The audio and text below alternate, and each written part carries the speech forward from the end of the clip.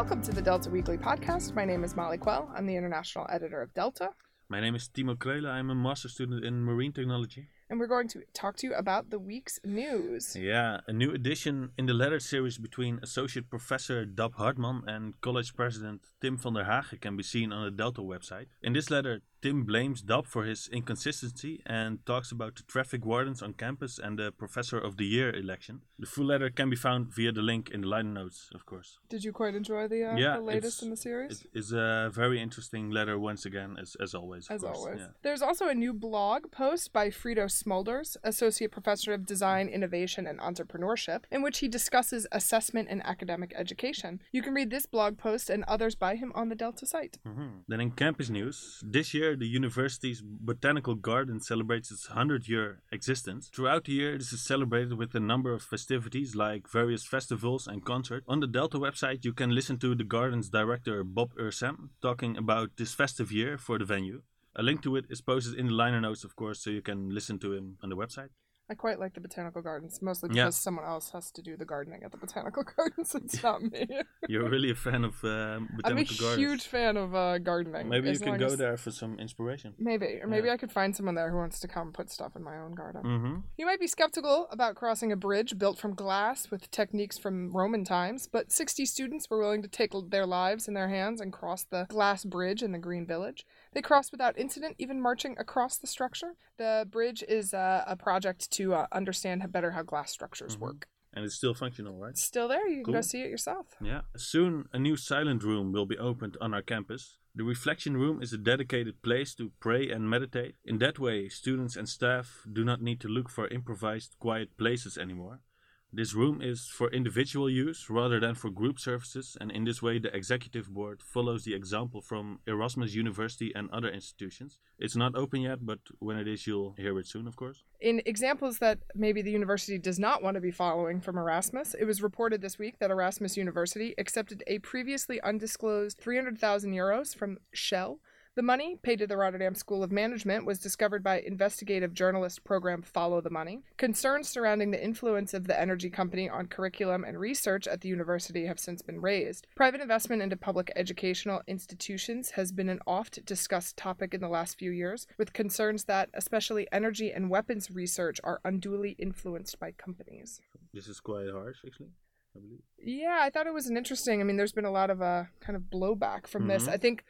What do they say? It's often the cover-up and not the crime that gets you. Somehow the fact that Rotterdam or RSM hadn't disclosed that they had gotten this money has made it seem a bit more suspicious than it would have been if they'd sort of made a public announcement about it. It's not bad to have a sponsor or anything. But, no, I mean, I think it's a pretty common part of academic life these days is to have public-private partnerships.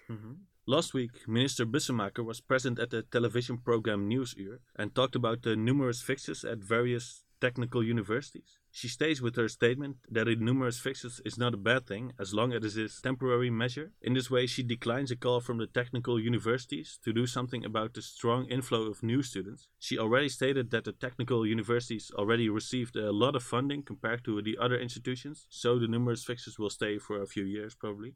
Yeah, it's often a hot discussed issue here at the university. Maybe this university can get some money from Shell or anything. Yeah, perhaps. Yeah. I hear they're looking for a new investment partner since they're having some troubles with their current university investor. In science news, when you hear something about research into fighting obesity, you usually hear about people trying to eat healthier or exercise more. But what about your environment? One master's student, Lisa ten Brugge, looked into how increasing available play space in a neighborhood can help improve the health of local children. She received dual degrees for her research in urbanism and science communication and designed a play space together with children so the final product would reflect their desires. Okay, cool. The play space is called the Great Gull and is a giant play seagull. Seagull, really? Yeah, well, I guess that's what the kids wanted, so that's what they got. After winning Elon Musk's Hyperloop competition, the team from our university goes a step further and together with contractor BAM, they signed an agreement for the construction of a 30-meter test track in Delft. This is the first Hyperloop track in Europe and its exact location will be announced later this week. This track allows the team to advance and test new technologies. The aim of the team is to develop a fully functional test track over multiple kilometers. So I believe this is a nice start for the team, actually. Yeah, well, good luck to them, and I hope that they have as much success with this as they did with the Hyperloop competition. In the competition, yeah, exactly. In upcoming events, the Rolling Kitchens are rolling back into Amsterdam on May 24th.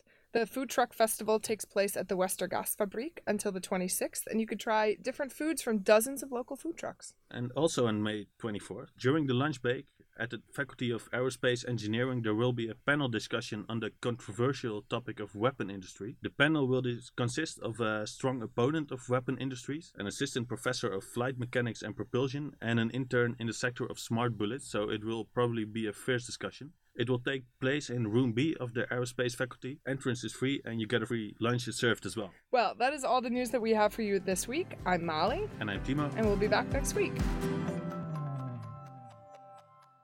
Delta is the independent university magazine of the Technical University of Delft. You can find all of our stories online at delta.tudelft.nl. Subscribe to this podcast on iTunes or wherever fine podcasts are available. You can follow us on Facebook, Twitter, Instagram, and YouTube. If you want to get Delta in your inbox every week, you can subscribe to our newsletter on the website.